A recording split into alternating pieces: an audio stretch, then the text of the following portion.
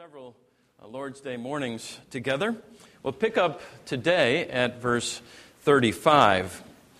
All of the themes and the difficulties, the temptations, the sins addressed by Jesus thus far in chapter 12, fear and greed and hypocrisy and covetousness, as well as the positive, like storing up treasures in heaven, that we considered last week, find their answer or their basis or their solution in what Jesus teaches us here in the verses before us. All is seen for what it is when held against the light of the coming of Christ, with recompense in the forms of judgment and of reward. We, you and I, who are by faith in Christ, are lifted by a passage like this on eagle's wings to soar above present worry and circumstance, to see with eagle's eyes what the glorious future holds for us.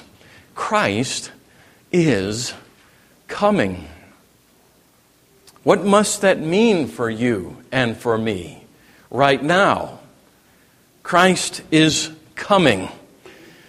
What must that require of you? Let's pray. Show us, our Father, we ask, and then grant us your grace to do it. We pray it in Jesus' name. Amen. I want to remind you before we read the text that Jesus and his disciples are here surrounded by a group of thousands of people, a great crowd. As Jesus teaches these things. Recently, though, Dr. Luke has taken the telephoto lens, as it were, and zoomed in just on his disciples. But he's not unmindful of the fact that the crowds are still there within earshot. And apparently the disciples are keenly aware of the crowd too, and even have a hard time determining whether what Jesus is saying just now and here is just for them or for everybody within earshot now, for the benefits of the thousands gathered around them and their rabbi. Maybe as you listen, you might consider that question yourself. To whom is Jesus speaking? Luke 12, beginning at verse 35, "Stay dressed for action and keep your lamps burning, and be like men who are waiting for their master to come home from the wedding feast, so that they may open the door for him at once when he comes and knocks. Blessed are those servants whom the master finds awake when he comes. Truly, I say to you, he will dress himself for service and have them recline at table, and he will come and serve them.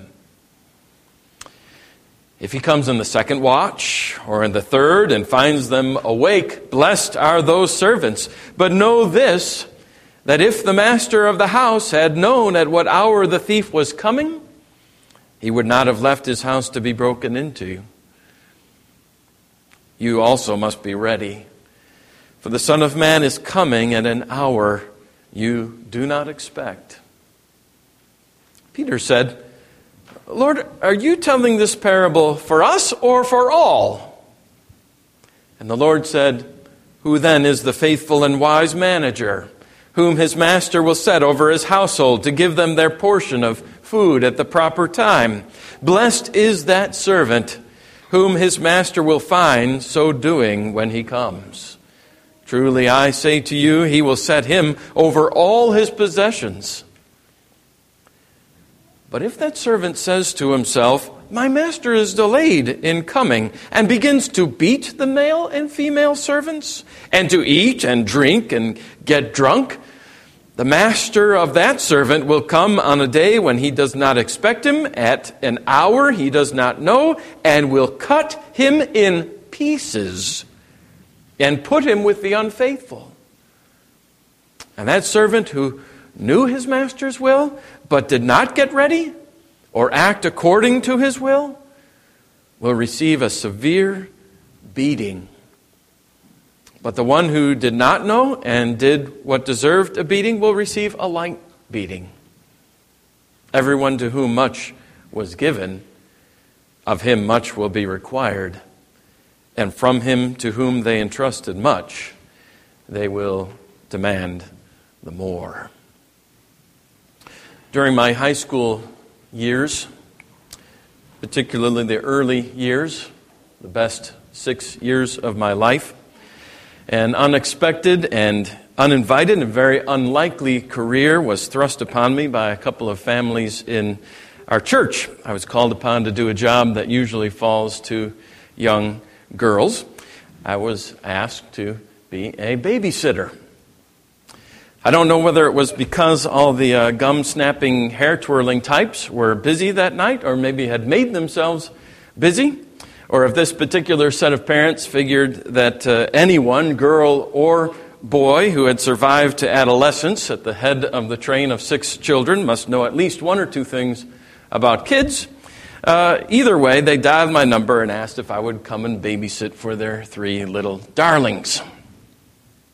Now, it didn't take me very long to figure out why I was called. Theirs was a particularly rambunctious brood, and I probably one of the last available or willing or gullible enough to come. Hardly was I in the door, but I had one of them pulling one arm, the other tug-of-warring on the other, and the third crawling up my back. Not long after the parents locked me in with those little monsters, it occurred to me that I had but one choice, and that was to channel their unquellable energy. So that's what I did. First we wrestled, and then we ran down the halls, and then we invented a game that served us quite well on our visits called Launch the Baby. I'd sit on my back, curled up with the bottoms of my feet pointed toward the ceiling, and one after another they would take their seat on the bottoms of my feet, and on the count of 3, I'd send them launching across the room and into the couch on the other side. They never tired of anything, not for a minute. Somehow, I don't remember exactly how, I managed to get them off to bed, and then I collapsed. I was going to rest just for a moment that particular evening before cleaning up the ice cream bowls and the chocolate sauce drizzled on the table and so on, which also may account for their indomitable spirits. But I was thoroughly exhausted. My intent, of course, was to have the house spick and span, to be wide awake, to show myself the trustworthy and guardian sitter of the fortress and of these little ones entrusted in my care. But if you'll excuse the expression, Morpheus gained the upper hand. And when I woke, it was to the voice, and maybe even to the nudging, I don't remember, of those parents standing suddenly and out of the blue right over the top of me, the guardian of hearth and home. I had fallen asleep on the job. I had nodded on my watch. I should have known they were coming. Of course they were coming. They had to be coming. I should have been ready to greet them at the door, to show them all was well, to welcome them back. Instead, they found me sound asleep. Well, Jesus is coming. He has left us in charge for a time. He's given us great responsibility. He's entrusted us with His kingdom, and He is coming back. How will He find us? How will He find you? How would you like Him to find you upon His return, whenever that should be? Asleep? Job half done? Surprised and embarrassed like I was that evening?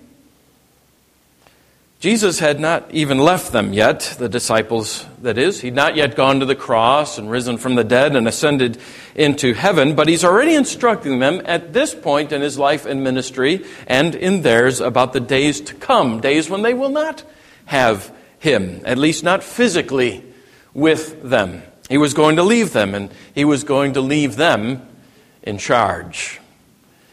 But then He was coming back again. He still is coming, that is. His word still stands, and we still are. Like the disciples were after his ascension into heaven, I say we're still living in that time between his advent to procure our salvation and his coming again to bring it to completion, to consummation. And when he comes, what will he find? What will you and I want him to find, whether he comes to us first or we go to him? Jesus is coming again, therefore we must stay ready. And the way we stay ready boils down basically to two elements: by watching and by working. First, because Jesus is coming, we must watch. That's Jesus' point there in verse 35. Stay dressed for action. Keep your lights burning. Be like men who are waiting for their master to come home from the wedding feast, so they may open the door for him at once when he comes and knocks. Blessed are those servants whom the master finds awake when he comes. Now, Jewish weddings typically took place at night, which helps us understand the metaphor that Jesus is drawing here for us. The master is away at a wedding feast, maybe even his own. But at any minute, he's going to appear at the door. When he does, the servants need to be right there, ready to open it for him. No master, after all, wants to wait and knock at his own door, particularly on his own wedding night.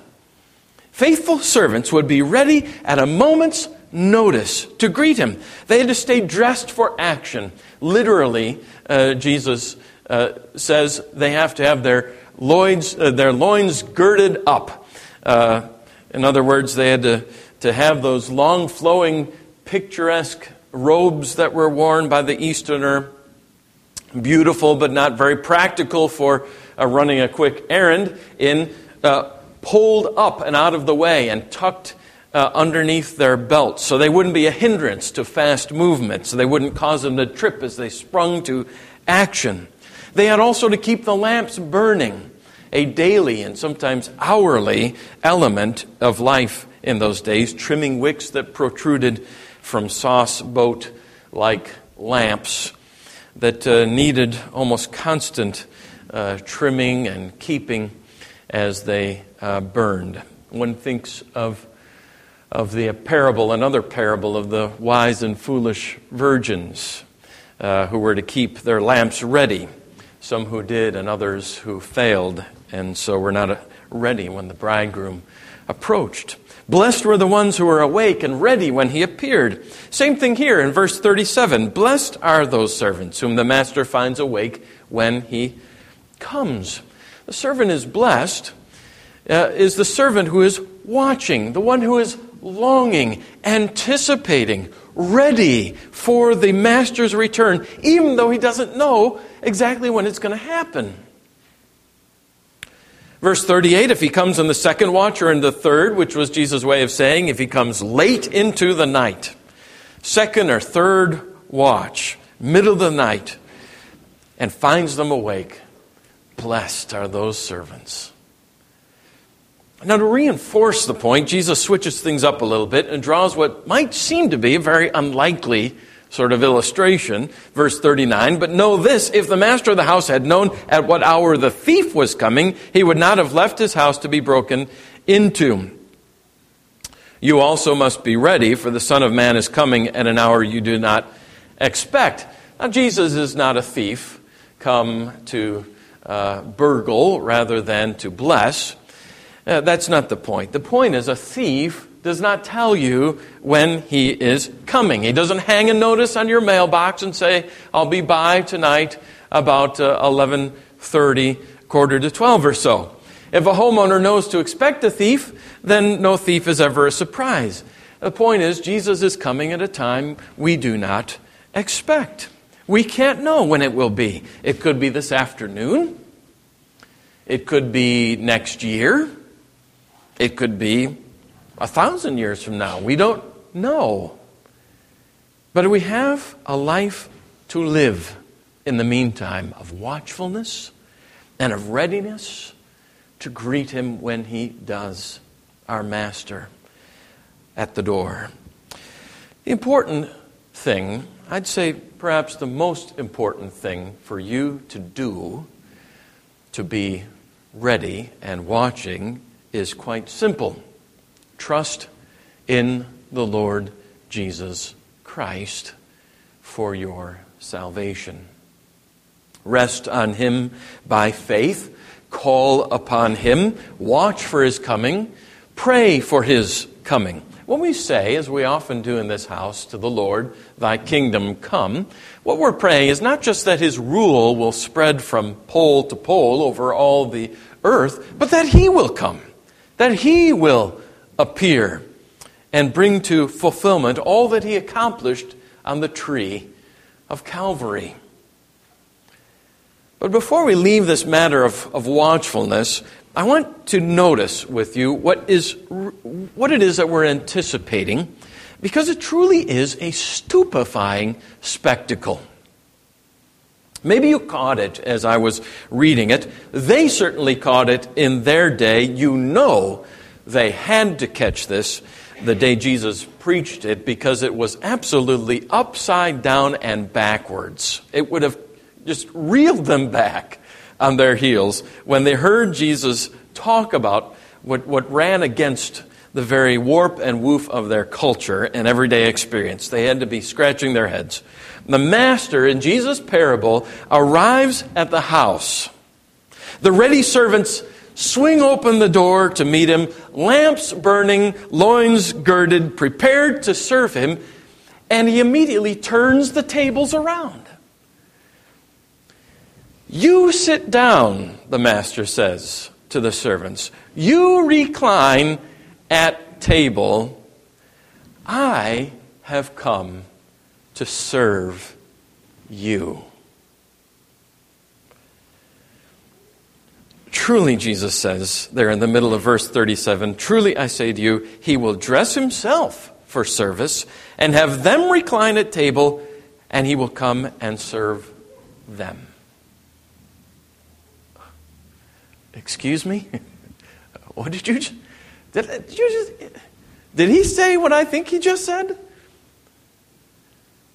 Imagine the embarrassed bewilderment of the servants being served by their master. What master would become the servant to his servants? What master would make himself nothing, taking the very form of a servant? One's mind goes immediately to that upper room scene, doesn't it? Jesus wraps a towel around Himself, gets down on His knees, and begins washing His disciples' feet.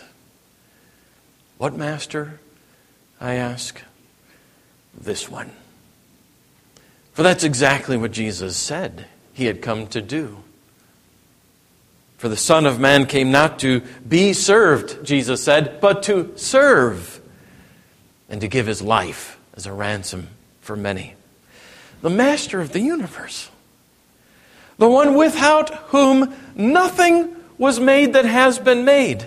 Through whom everything that you see was made. The Lord of all creation serves the servants. That will be the scene at the great wedding feast, the great supper of the Lamb, dear flock.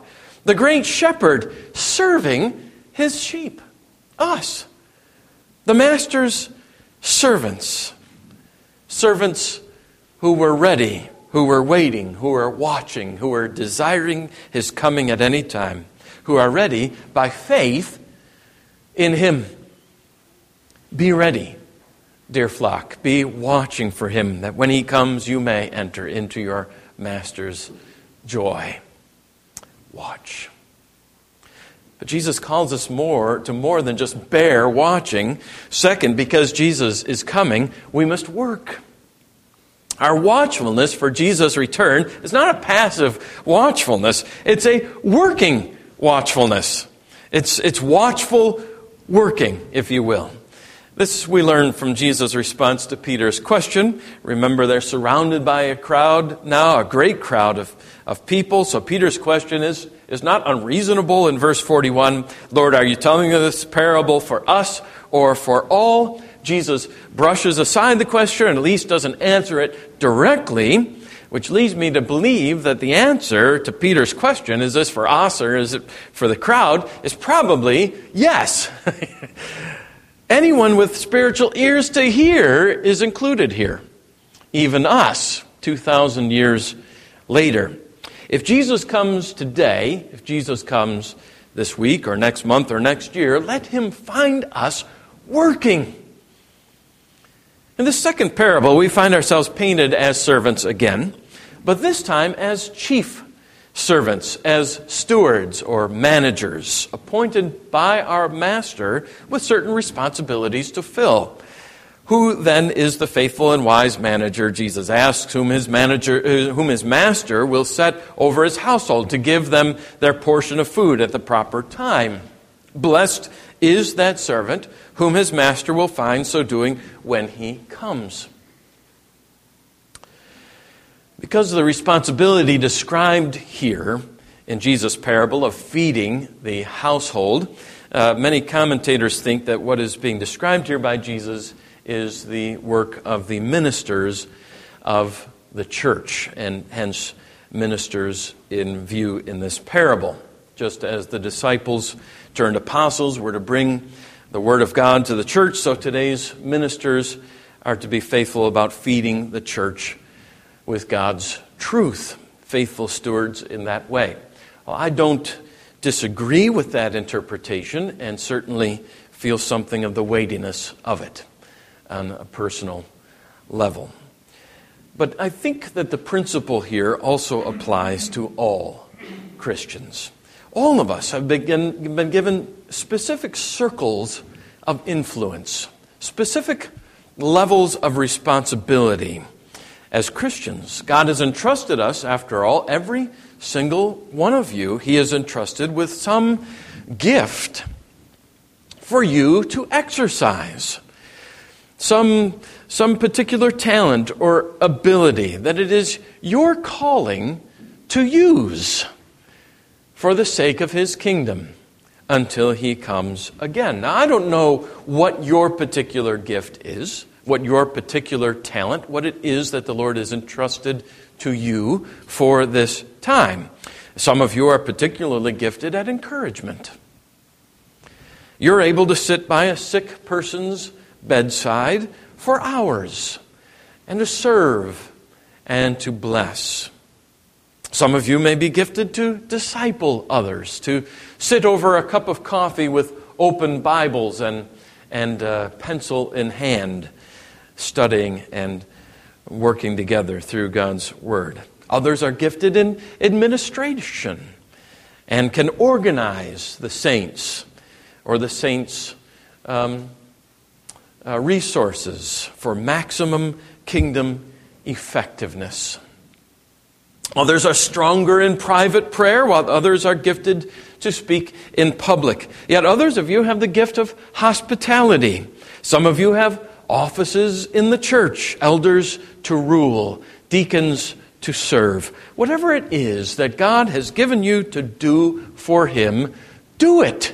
Take hold of it with both hands and do it with all of your might. Work. Verse 43, for blessed is that servant whom his master will find so doing when he comes. Truly I say to you, he will set him over all his possessions.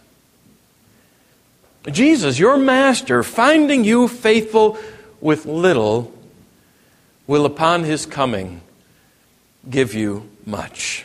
Workers are blessed when the boss comes in the room and finds them working hard at their jobs. Charles Spurgeon put it this way. He said, "May the Lord keep you waiting, working, watching, that when He comes, you may have the blessedness of entering upon some larger, higher, nobler service than you could accomplish now, for which you are preparing by the lowlier and more arduous service of this world. But responsibility with reward comes with warning as well. There are those in the church, members of the covenant community, who are not willing to work, who will not put their shoulder to the stone, as it were, not willing to engage in the master's business. What will happen when the master returns to them? Maybe they're even being cruel to the other servants.